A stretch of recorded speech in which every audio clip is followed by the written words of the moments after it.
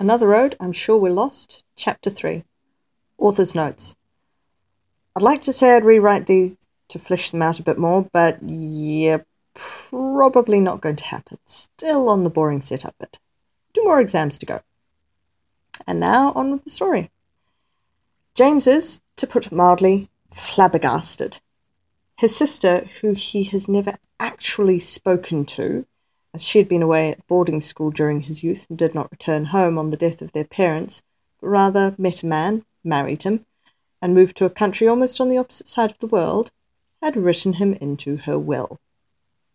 He can only assume it was insanity that made her do it. He knew of her existence. She knew of his. That was about the extent of their knowledge of one another and the entirety of their relationship. And yet, Clause 4b clearly states, custodianship will fall secondly to my brother, James Bond, and any partner of his thereof, the first condition being unable to be met, as her dear friend Antoinette had perished in the same car crash.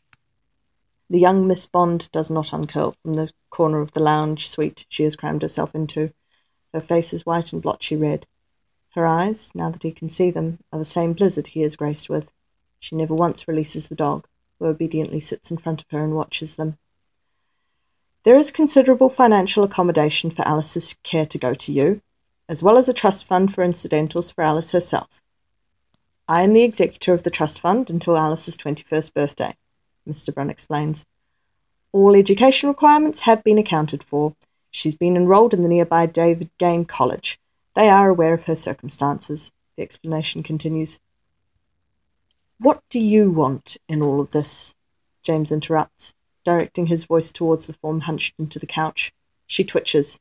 Shoulders rise to meet her ears. The dog leans its weight against her legs and watches her. There is silence. I want my computer, she says, barely a whisper. Mr. Brunn turns to address her. I'll bring it with your things. He turns back to James. He only listens to half an ear as the solicitor continues. I'm sorry, is the first thing she blurts out when Mr. Brunn departs, with the promise to return shortly with her meagre belongings. James is almost startled. It's hardly your fault, James replies. And it's true. Her mother was the insane one. Please allow me to show you to your room. She follows, shuffling behind him with her hands still embedded within the giant beast's coat.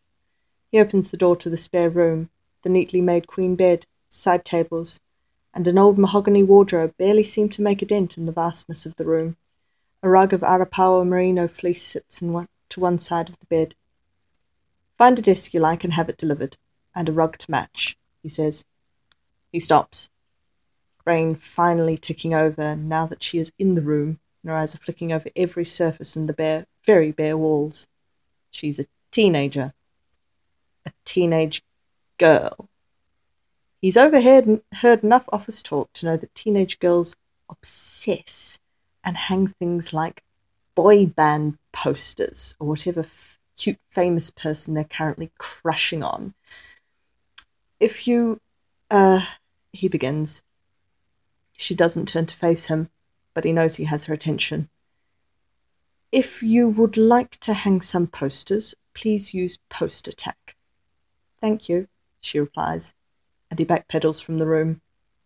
Never let it be known that James Bond flees from a teenage female.